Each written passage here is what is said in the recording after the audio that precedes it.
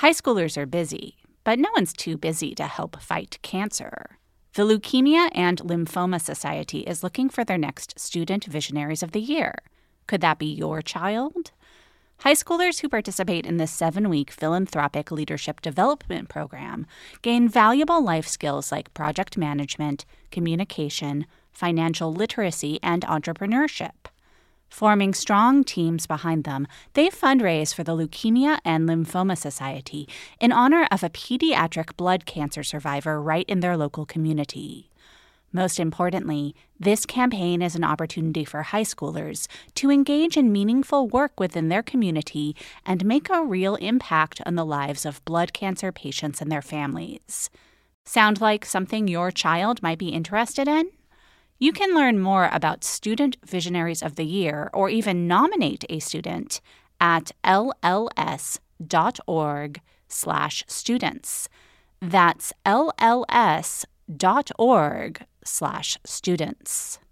Knowing how to speak and understand a new language can be an invaluable tool when traveling, meeting new friends, or just even to master a new skill. But it's not always simple when you're bogged down by textbooks and structured classes. That's why so many people trust Rosetta Stone. Rosetta Stone is the most trusted language learning program, available on desktop or as an app. It truly immerses you in the language you want to learn, like Spanish, French, Italian, Chinese, and more. You won't just be studying English translations. The Rosetta Stone intuitive process helps you pick up a language naturally, first with words, then phrases, then sentences. Don't put off learning that language. There's no better time than right now to get started. For a very limited time, listeners can get Rosetta Stone's lifetime membership for 50% off. Visit rosettastone.com/rs10. That's 50% off unlimited access to 25 language courses for the rest of your life. Redeem your 50% off at rosettastone.com/rs10 today.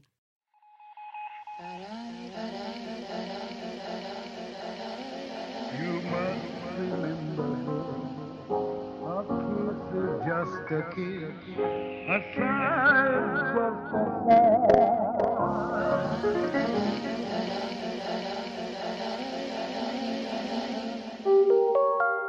Welcome to another episode of You Must Remember This, the podcast dedicated to exploring the secret and/or forgotten histories of Hollywood's first century, part of the Panoply Network. I'm your host, Karina Longworth.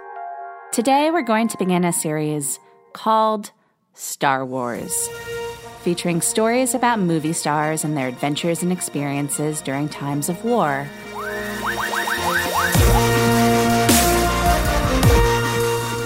Our first 8 episodes in this series will focus on women in Hollywood during World War II. Hollywood was extremely active in the war effort in a number of different ways, which this series will explore. But today, we're going to talk about Hollywood's importance as a place. A locale in the collective imaginary, sure, but also a physical, residential, and commercial community spilling out of canyons buttressed by hills and dissipating into the vast, diverse sprawl of Los Angeles proper. After Pearl Harbor, Los Angeles was the main point of departure for soldiers heading to the Pacific. Young men would leave their hometowns or bases and land in LA, where they'd often have a couple of days before sailing into a war zone, often with very little life behind them and, of course, with no way of knowing how much life they had ahead of them. So these last days on land were often treated like they were last days on Earth. Los Angeles in the early 1940s was an exciting place to live like there was no tomorrow, not least because of the proximity high cast off by what was then the glamour capital of the world. During World War II, Hollywood stars and craftsmen were legitimately patriotic. They wanted to do their part, and the publicity arm of the industry wanted to make sure that the nation knew that Hollywood was doing its part. The industry was constantly plagued by protests and bad press, even as moviegoing had become the #1 leisure activity in the nation. Actor John Garfield, who had been rejected from the military due to a heart condition, came up with the idea of creating a place in Hollywood where soldiers could go and be welcomed by Hollywood stars and have the best night of their lives before shipping out, all in front of photographers. Images taken at that nightclub, which was called the Hollywood Canteen, would serve multiple propaganda purposes. They would show an image of Hollywood as not uppity and sin-driven, but as a genuinely, generously patriotic community, like a small town where the elites in diamonds and furs cheerfully serve coffee and pie to the working folks. These images would also send the message to young men that joining the fight could earn them a chance to spend a night in the presence of Hollywood royalty. These images would be enlarged and widely disseminated thanks to a star-studded fiction film about the nightclub produced by Warner Brothers in 1944 called, what else? Hollywood Canteen. The Hollywood Canteen was Garfield's idea, but legend has it that it was Bette Davis who made the Hollywood Canteen happen. Bette Davis was the biggest female star in Hollywood in the early 1940s. Less than a decade into her film career, she already had 2 Oscars. She was probably the first female character actress in the shell of a movie star. She played driven, often single-minded and self-serving women who fought for what they wanted, sometimes in defiance of ethics or the law. In the last years of her life, she would lament that the real Bette Davis had been eclipsed by the characters she was so good at playing. As she put it, all those bitches I had to take everywhere with me. And it's true that her life and career would encompass a lot, and a lot of contradictions, much more than could fit comfortably with any neat star narrative. She sued Warner Brothers very early in her career, and only later became such a fixture of that studio that she became known as the 5th Warner Brother. She had 4 husbands and a lot of affairs, and yet claimed that no man ever really understood her, and that only the Bette Davis impersonators ever really tried. She pioneered an image of strong femininity, while also carrying on well-publicized catfights with other actresses, including Miriam Hopkins and Joan Crawford. She was notoriously stubborn and proud, and yet in 1962, just before starring opposite Crawford in Whatever Happened to Baby Jane, an aged, out-of-viability Davis took out an ad in The Hollywood Reporter announcing that she was looking for work. There are a lot of chapters in Bette Davis's life that we could turn into entire episodes, and maybe someday we will. But today we're going to focus on telling the story of how Bette Davis became the face of the Hollywood Canteen, and thus the female movie star face most prominently associated with the idea that Hollywood was fighting World War II on behalf of the nation, and vice versa. Davis's memoirs and biographies generally hew to the highly propagandistic narrative of the Canteen, which was publicized while it was open from 1942 to 1945, that this alcohol-free dance club was a conflict-free zone where men from all walks of life, and importantly, all races, were honored for their service by stars who gave freely of their time and labor without losing an ounce of their glamour or comportment. But just as Bette Davis's own complicated life and career is difficult to contain in a simple bio, the story of the Hollywood Canteen contains multitudes that don't fit into the official story, including racial tensions, a murder, and an FBI investigation which would lay the groundwork for the communist witch hunts of the 1950s. Join us, won't you, as we tell the story of Bette Davis and the Hollywood Canteen. This episode is brought to you by Mubi, the curated streaming service dedicated to elevating great cinema from around the globe. Every film on Mubi is hand-selected by real people who really love movies, so you get films from iconic directors, from emerging auteurs. There's always something new to discover. And coming up in May, here's something to discover, Gasoline Rainbow, the latest film from the Ross brothers. They are the acclaimed directors behind another great film you might have seen called Bloody Nose, Empty Pockets. Gasoline Rainbow is about 5 teens from inland Oregon who pile into a van with a busted taillight to get to a place they've never seen, the Pacific Coast. New York Magazine called it, quote, an ecstatic road trip movie, and that just about sums it up.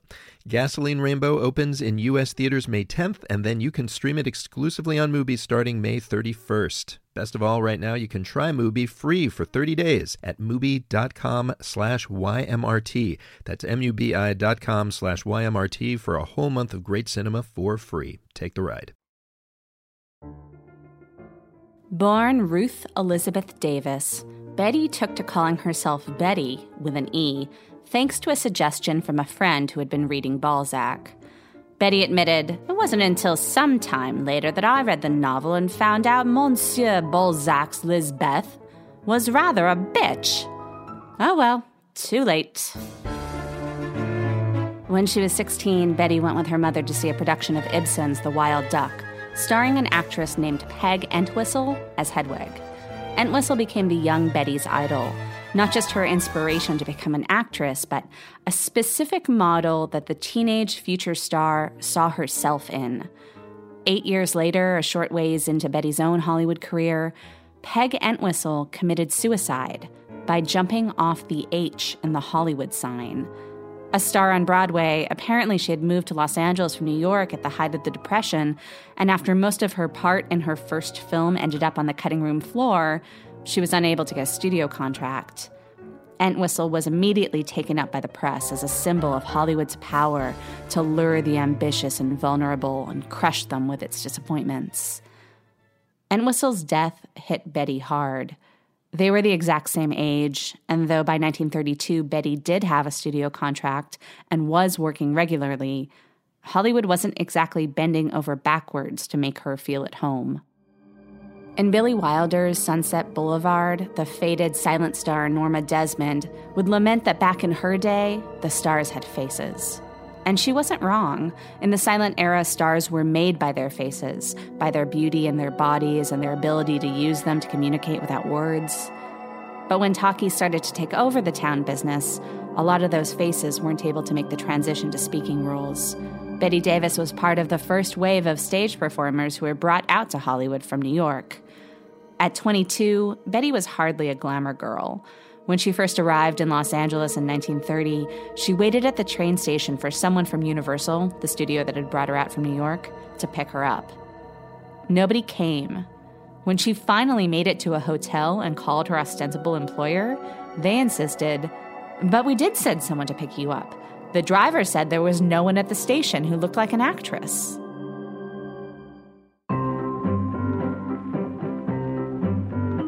After she started making pictures, Bette was frequently told that her talent wasn't enough.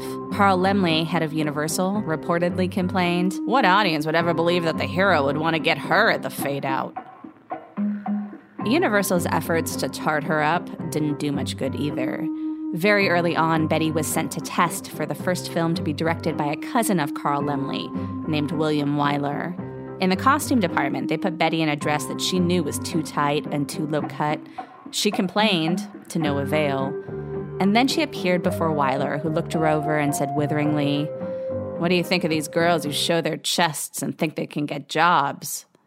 She didn't get that job. Bette was something of a late bloomer. She lost her virginity on her first wedding night to Ham Nelson when she was 24. And though she worked constantly, she didn't really break through as a movie star for years, until after she had been dropped by Universal, signed by Warner Brothers, and loaned out to RKO. The so-called big break came in her 22nd film, released in 1934, Of Human Bondage, in which Bette played Mildred, whom she described in her memoir, The Lonely Life, as the first leading lady villainess ever played on screen for real. In the very next line of that memoir, Bette Davis puts the impact of her performance in this film in modern, monumental terms. "I was the female Marlon Brando of my generation." Bette also claims in The Lonely Life that the fact that she lost the Best Actress Oscar that year to Claudette Colbert in It Happened One Night was a scandal of such epic proportions that it forced the Academy to employ independent accountants to count Oscar ballots going forward so that no one else could be so robbed.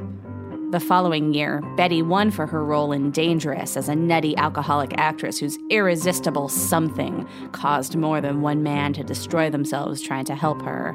Bette sniffed off the honor as a consolation prize for having lost her rightful Oscar to Colbert.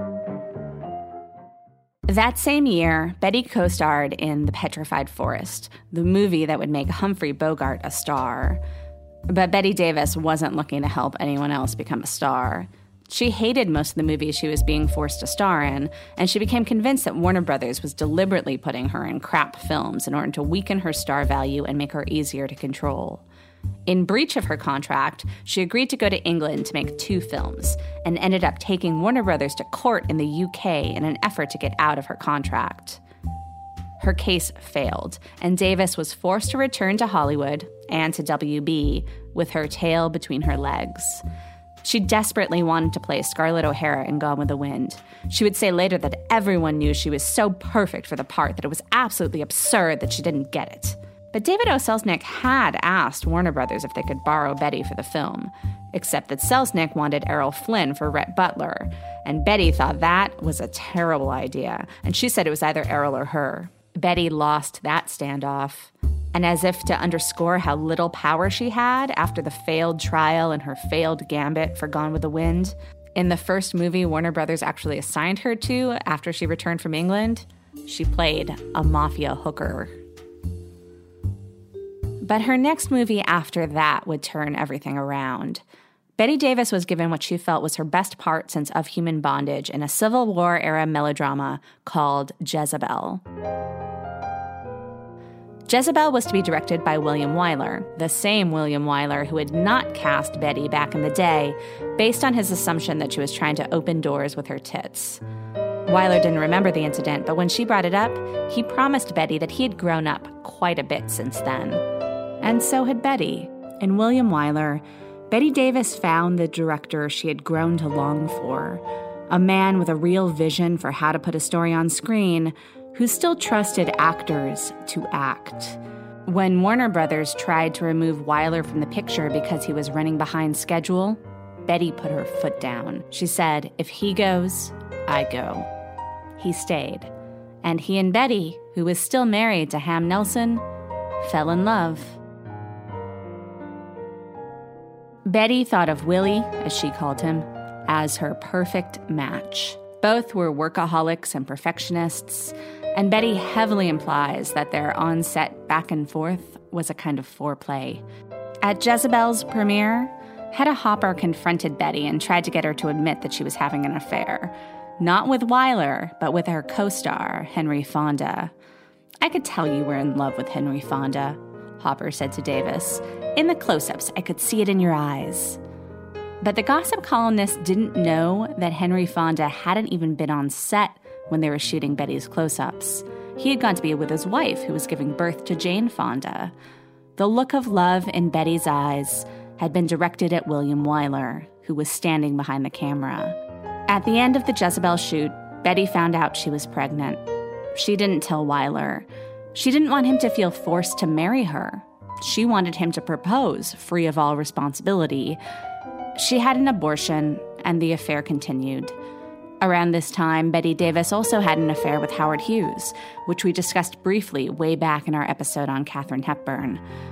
This affair ended when Bette's husband hired a detective and caught Bette and Howard at their secret rendezvous spot in bed together. Bette paid Ham to keep quiet and let him divorce her under the grounds that she, quote, read in bed and neglected him for work. This only added to Bette Davis's growing persona. She was a difficult woman who played difficult women. Director Michael Curtiz allegedly referred to her in his idiosyncratic English as the flea in the ointment and a no-good sexless son of a bitch. Bette Davis might have bristled at being called a son of a bitch. Bette Davis was the first to acknowledge that she was famous for being the bitch. She was beloved by her fans for bringing to life the average woman's fantasies of steamrolling through the world, doing anything and everything she wanted, completely selfishly, with no husband or father or kids or concern for propriety holding them back. Her characters weren't exactly rewarded for their freedom. Often they died at the end of the movie. Best case scenario, they walked off alone, having not landed their man. But that was an incredible thing, to have an actress who specialized in playing women who defined themselves, for better or for worse, and weren't defined by their romantic conquerors. Bette Davis's own love life was largely unsatisfactory. During the last decades of her life, when she was basically on a constant retrospective tour, the only man she spoke of with any respect was William Wyler. She'd tell biographer Charlotte Chandler, "Willie was the perfect man for me in every respect except one. He didn't want to marry me." Wyler did want to marry Davis, enough to extend a proposal. Bette wanted desperately to marry him. But she worried that if she betrayed that desperateness, Willie would lose interest. She felt like Willie was the kind of guy with whom she'd better play hard to get. She told him she'd think about it. And she thought about it for too long, and he married someone else. She would later say, "I'm the one who didn't get the man, which is the more interesting character on the screen. But in real life, sometimes I wish I could have just been the girl who got the man and kept him." She married 4 times, divorced thrice, and was widowed under murky circumstances when her second husband, Arthur Farnsworth, dropped dead suddenly while walking down Hollywood Boulevard in August 1943. Later, Bette admitted that Farney, as she called him, had fallen and hit his head a few days before his fatal collapse. Rumors would persist for decades that first fall happened because Bette had pushed him.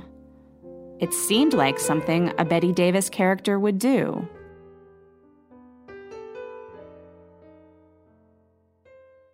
This show is sponsored by BetterHelp.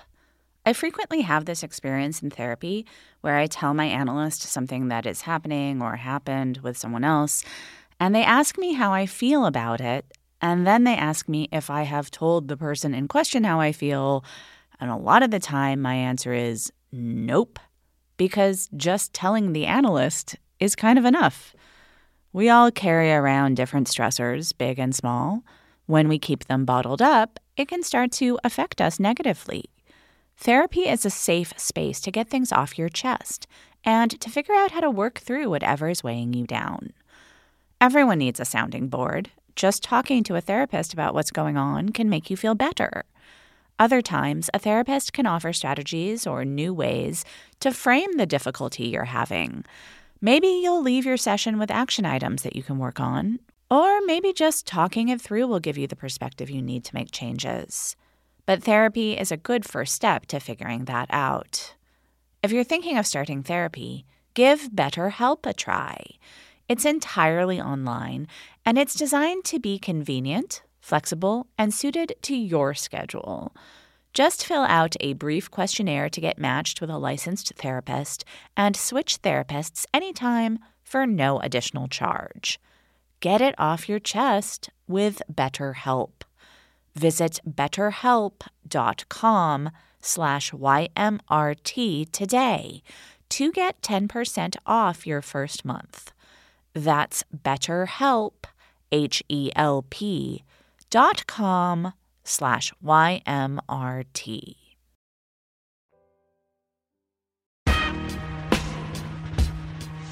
By 1941, Davis was Warner Brothers' reigning top box office star. That year, she was elected as the first female president of the Academy of Motion Picture Arts and Sciences. And her first challenge as president was to figure out how Hollywood could best celebrate itself as the world around it went to war. After Pearl Harbor, for the first time in the awards ceremony's 13-year history, there was talk of canceling the Academy Awards altogether. Was it unseemly for Hollywood to pat itself on the back during a time of national insecurity? Or must this show go on in order to show that life would go on, in spite of the efforts of the Axis powers? As Academy president, Davis believed the latter, but she thought a certain recalibration was in order. Instead of presenting the awards at a private banquet, as had been customary to that point, why not hold the ceremony in a theater, sell tickets to the public, and donate the whole of the proceeds to the war effort? This idea of Davis's was resolutely rejected by members of the Academy's board of directors. And Bette Davis was now certain that the Academy wanted a celebrity figurehead and not the indefatigable leader of men, which Bette didn't know how not to be. So she quit as president of the Academy. Bette would make some of her most beloved films over the course of the war, including Now Voyager and Mr. Skeffington. But without the Academy gig, she had some free time on her hands. So when actor John Garfield told her he thought there should be a movie world analog to New York's stage door Canteen, where Broadway stars cater to visiting soldiers, Bette jumped into action.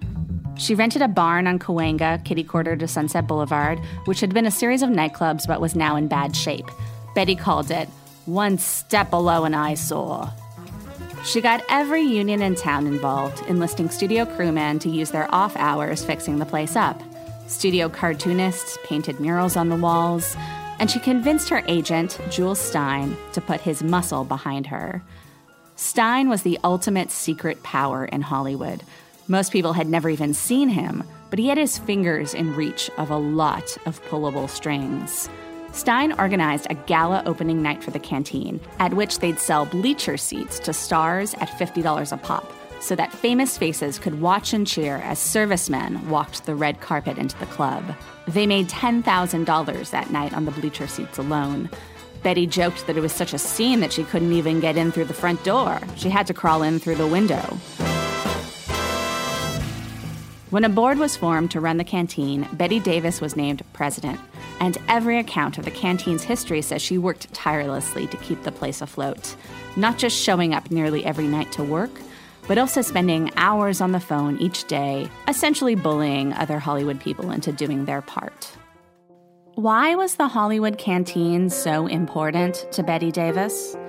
It's worth noting that as a star within the stable of Warner Brothers, Bette was protected by the studio, which had taken the most extreme anti-Nazi stance, ending its business with Germany as early as 1934 and actually encouraging its employees to join the Hollywood Anti-Nazi League.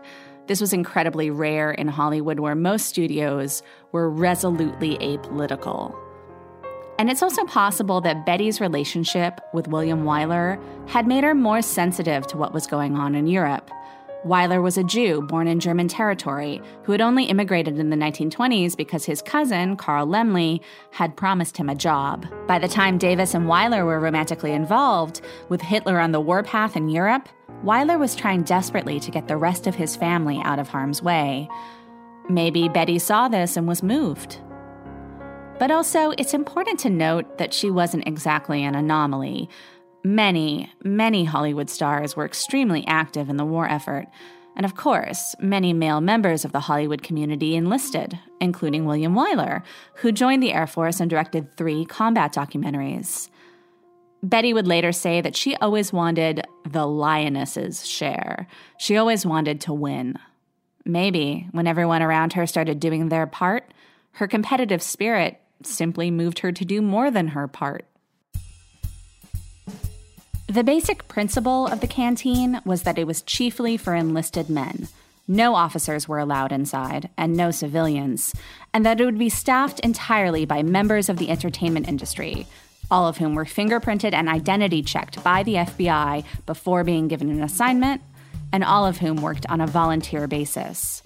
That said, participation was highly encouraged. Tuesday night at the Hollywood Canteen became Warner Brothers night. Thursday night was hosted by the RKO Starlets. If you were under contract to a studio, no excuse was a good excuse to not show up on your studio's night. All uniformed servicemen were welcome inside, and servicewomen, although the Canteen mostly catered to men. And all meant all. In organizing a benefit for the Canteen held at the Night Spot Ciro's, Bette Davis hired black performers, including the jazz violinist Stuff Smith, and she famously walked into the party with a black actor named Rex Ingram. Ciro's had always been a chiefly white place, and that night, Bette Davis single-handedly broke its color barrier. She also gave a speech that night announcing that the Canteen would be open to all races. One of her proudest accomplishments, she'd say later, was that the Canteen had no quote-unquote colored section. Blacks and whites were allowed to mingle freely. "Why not?" she wrote in her memoir. "The blacks got the same bullets as the whites did and therefore should have the same treatment." Segregation was the rule, not the exception, in 1942. Bette's declaration was monumental because all nightclubs for white people banned black people. A lot of public places were segregated. The Army was segregated.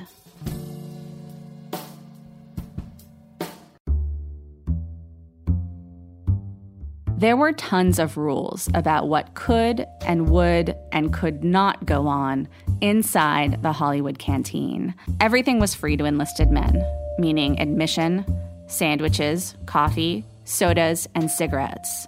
No booze was served or permitted inside the Canteen's doors. Hundreds of young known actresses and up-and-coming studio contract players were brought in to serve as hostesses, but there were strict regulations in place to make sure that their interactions with the enlisted men remained cordial but professional. No Canteen volunteer was permitted to leave the club with any guest, nor were they allowed to meet the men outside of the premises, or even exchange contact information. Each girl was even supposed to politely reject any guy who asked her to dance with him a second time. The idea was to circulate throughout the club, to dance with as many guys as possible, to widely disperse their vitality and beauty, but also to minimize the chances that any one guy would have the time to fall in love with any one girl. If a soldier begged to be able to write a letter to a hostess, she had a studio-sanctioned kiss-off in her pocket. She was permitted to give him a pre-printed slip with the address of her home studio. Essentially, these war-bound admirers were turned into manufacturers of fan mail, and the amount of fan mail received by any one star was used at this time as a metric of celebrity. There were a couple of cautionary tales to suggest the danger, emotional if not physical, in store for a girl who broke the rules and went out with a GI. A comparatively nice example of these cautionary tales involves one volunteer hostess named Meg Nisbet, who danced with a handsome cadet named Woody Cole. Despite having been indoctrinated into what she referred to as Bette Davis's rules, Meg just couldn't bring herself to reject Woody's invitation to meet him after hours on the corner of Sunset and Vine. They married in April 1943, and then Woody was sent overseas, where he was killed in combat in January 1944. Woody lost his life, and Meg lost her love, but they sacrificed for a good cause, and at least she got to keep his Purple Heart. Then there was the much darker story of Georgette Bauerdorf, an oil heiress and aspiring actress who, like Meg Nisbet, volunteered as a hostess at the Canteen, but unlike Meg, Georgette apparently didn't pay much heed to Bette Davis's rules.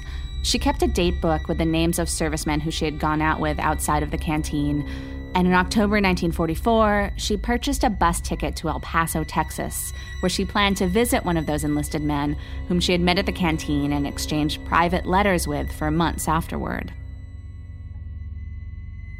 But Georgette didn't make it to Texas. She was strangled in her Hollywood apartment on the night of October 12, 1944, and left by her killer in her bathtub. Her murder was never solved, although some have linked the Bauerdorf case to the most famous unsolved Los Angeles murder of that decade, that of Elizabeth Short, the Black Dahlia.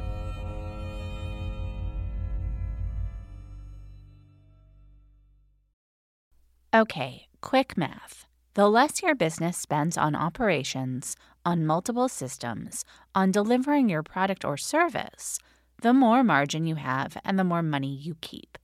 Obvious. But with higher expenses on materials, employees, distribution, and borrowing, everything costs more.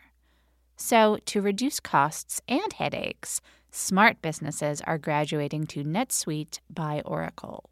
NetSuite is the #1 cloud financial system, bringing accounting, financial management, inventory, HR into one platform and one source of truth. With NetSuite, you reduce IT costs because NetSuite lives in the cloud with no hardware required, accessed from anywhere. You cut the cost of maintaining multiple systems because you've got one unified business management suite. And you're improving efficiency by bringing all your major business processes into one platform, slashing manual tasks and errors. Over 37,000 companies have already made the move. So do the math. See how you'll profit with NetSuite. Backed by popular demand, NetSuite has extended its one-of-a-kind flexible financing program for a few more weeks. Head to netsuite.com/remember. netsuite.com/remember. netsuite.com/remember. There were exceptions, like the press coverage given to the unexplained death of Georgette Bauerdorf, and the coverage of a lawsuit brought by a dancer against the Canteen when an overly aggressive, jitterbugging GI literally threw her on her ass, breaking her tailbone and wrecking her career. She won that suit, by the way. But stories about the Canteen were mostly about how the Canteen was totally magical. Most stories about the Canteen, in not just the Hollywood magazines, but also the mainstream, black, and even communist press, suggest that all of the rules kept the joint humming like clockwork, and that if anyone was moved to defy any of the rules, they were just a bad seed, barely worth mentioning. Most of the stories, printed time and again, are all about the stars' tireless efforts. Davis's near-nightly visits, Marlene Dietrich's habit of pitching in the kitchen, Kay Francis driving 50 miles to a military hospital to pick up wounded men to bring them to the Canteen. This was probably not the first time Kay Francis was accused of picking up multiple men in a night, although it surely would have been the first time her doing so was depicted as a chaste act of charity. The most extreme example of the kinds of stories told about the Hollywood Canteen is the story that Hollywood told about the Hollywood Canteen in the movie Hollywood Canteen. Hollywood Canteen literally has a cast of 1,000 stars, many of them WB contract players. Bette Davis and John Garfield are featured most prominently, but the film's really about two soldiers, nicknamed Slim and Brooklyn, and played by Robert Hutton and Dane Clark. Slim and Brooklyn suffered insignificant injuries in the South Pacific and have a couple of days to kill in LA before reporting to San Francisco for new assignments. Brooklyn walks with a cane, and initially he only wants to drink away his pain, so he and boy next door Slim split up.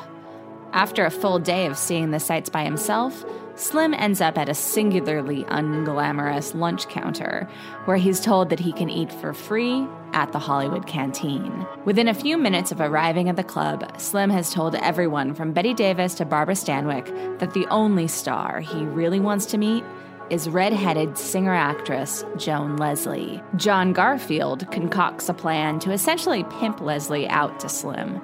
In this scene, he and Davis let Leslie in on it. Well, what's up, Betty? Well, you know, we don't very often show favoritism. Yes. But there's a boy out front who was wounded in New Guinea and who's been shipped home after 2 years in the jungle. His doctor's given him an okay to report for his transfer next week, so he won't be here long. And all he asks of his lead is a look at you. Oh, well, that's easy. I'll give him a good look. Good. Hiya, Joni. I fixed everything. I found an old hat check in my pocket with a number 77, and I gave it to the guy and made out like everybody had to have a check, see? For what? Well, the winning number gets a kiss from sweet Joni. Get it? Gee, Isn't that setting a bad precedent, Johnny? Well, this is something special. You go on up to the fingerprint room, and I'll take care of the rest. Are we going to be introduced first? I hope. I think that's the least we can do.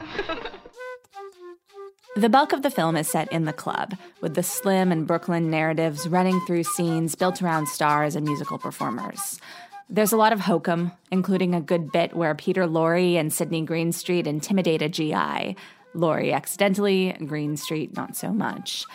And there's a scene where the Andrews sisters perform a kind of plot song. I'm getting corns for my country at the Hollywood Canteen. The hardest working junior hostess you've ever seen. I'm doing my bit down here for Uncle Sam. I'm a patriotic jitterbug. Yeah, that's what I am. I'm getting corns for my country. You should see the pounds fly. Eventually, Slim drags a skeptical Brooklyn to the Canteen, and he's quickly turned around, to the point where later, while bunking down for the night, he imbues the Canteen with magical healing powers.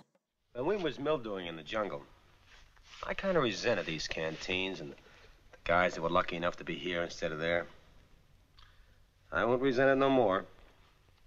And I used to figure that Hollywood was a place with all false fronts. Nothing false about them we seen tonight. Gorgeous. Yeah, she certainly is. You know, I don't want to get sloppy about this, but it kind of got me.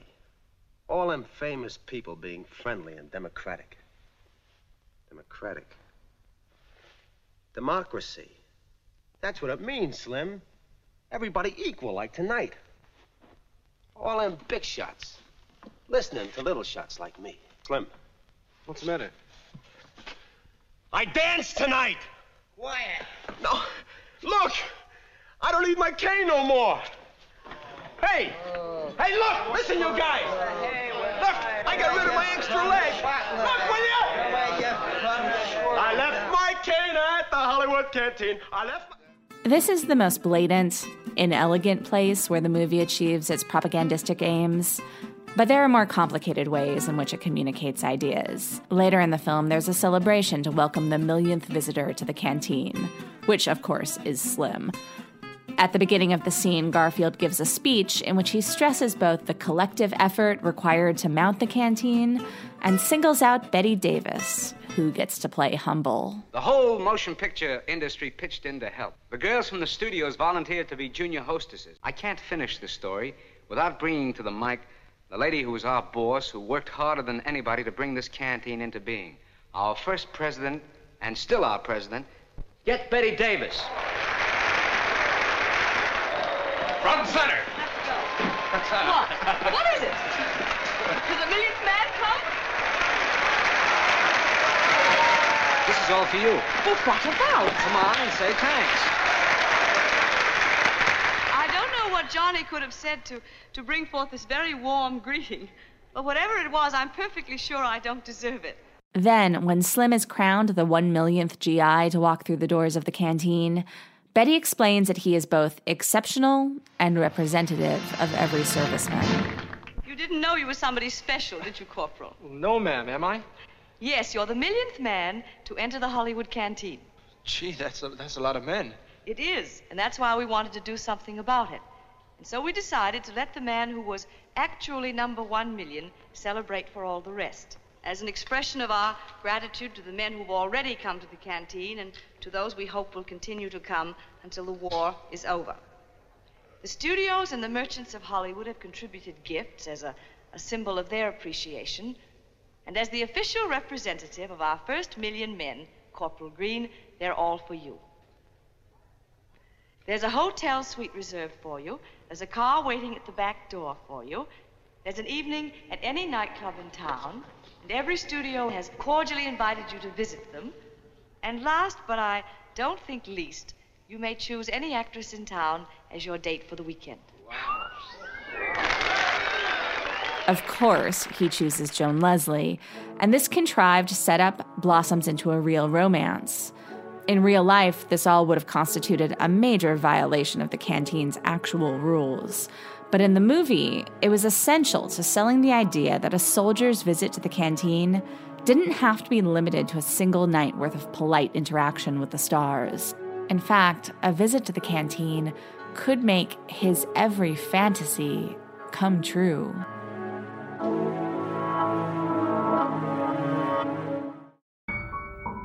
I had my doubts.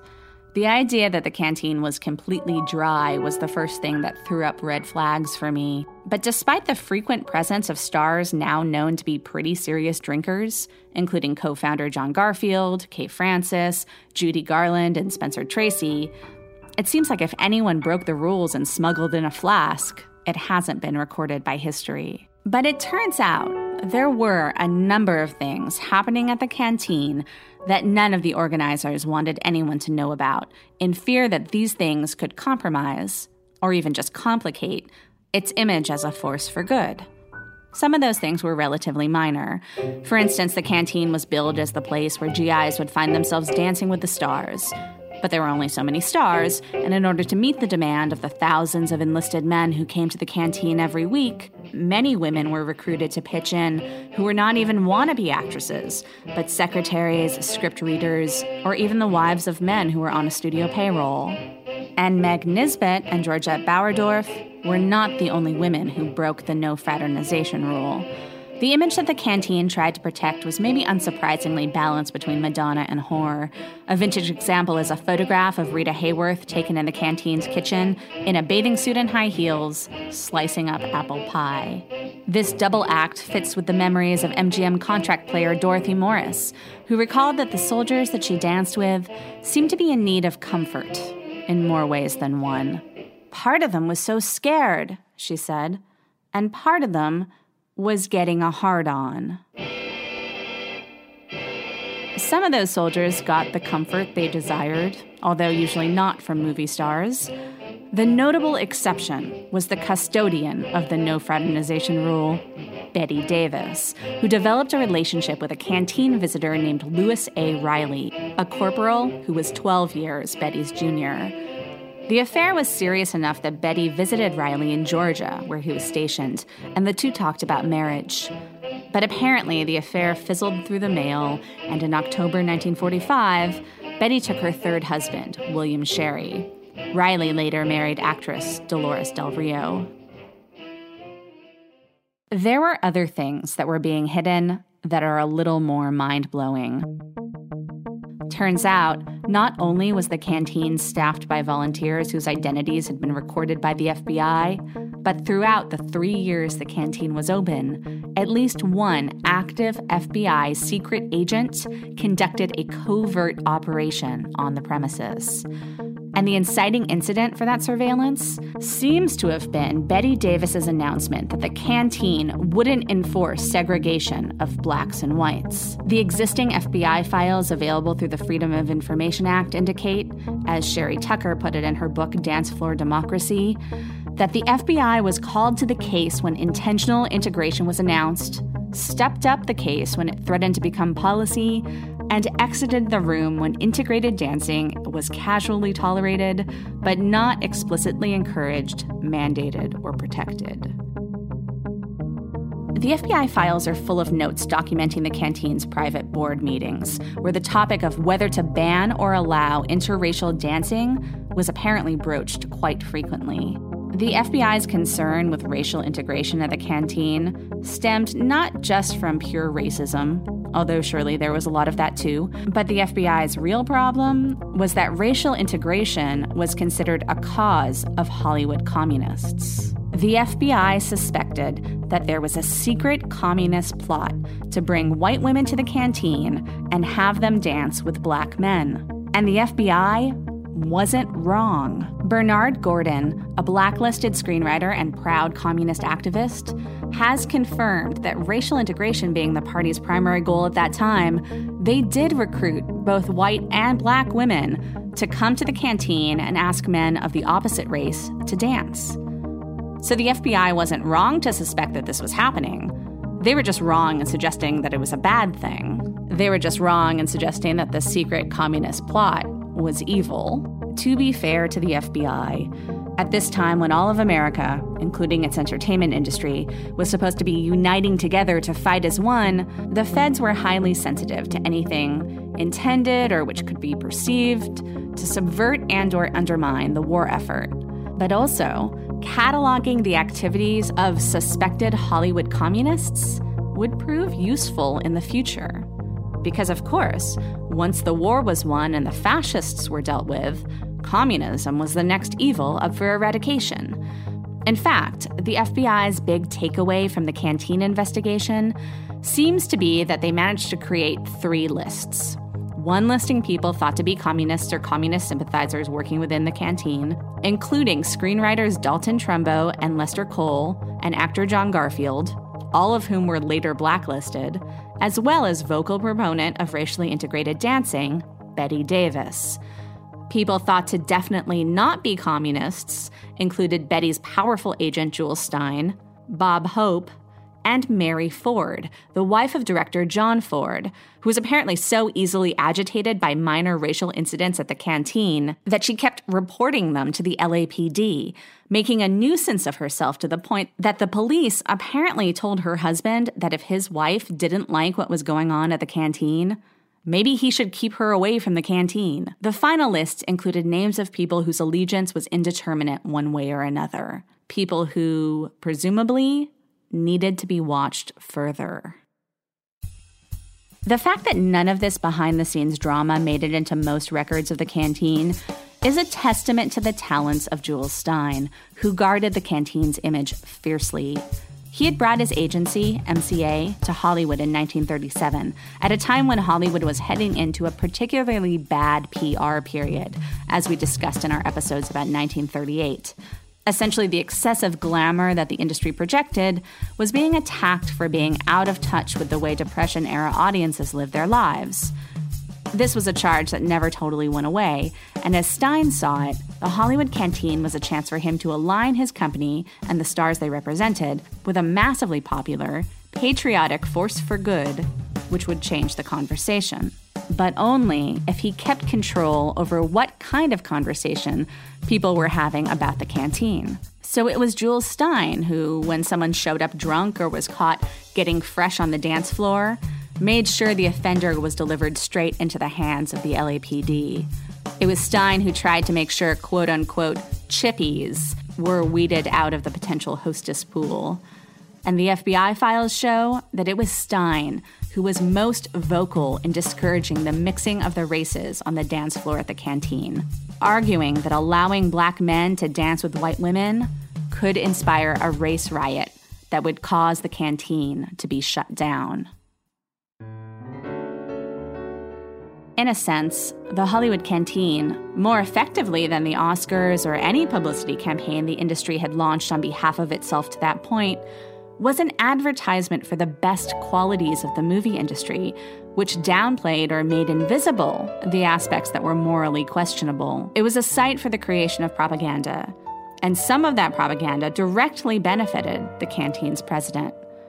Bette Davis, a star who had become beloved for playing bitches, got to remake, or at least add to her legacy, the image of both an incredible patriot and also a civil rights pioneer.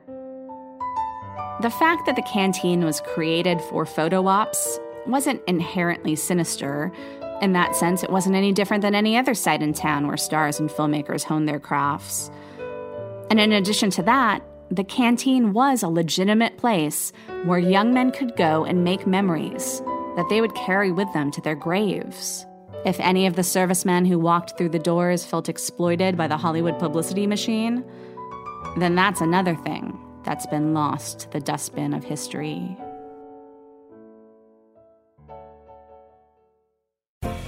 Thanks for listening to You Must Remember This. This episode, like all of our episodes, was written, edited, and narrated by Karina Longworth. That's me. You can find more information about this episode and other episodes at our website, youmustrememberthispodcast.com. Every episode has show notes, which include a list of books and magazine articles that we use for research, and all of the books link to Amazon where you can buy them. If you like us, please go to iTunes and rate and review us, and follow us on Twitter at RememberThisPod. We'll be back next week with another tale from the secret and/or forgotten histories of Hollywood's first century. Good night. My country teases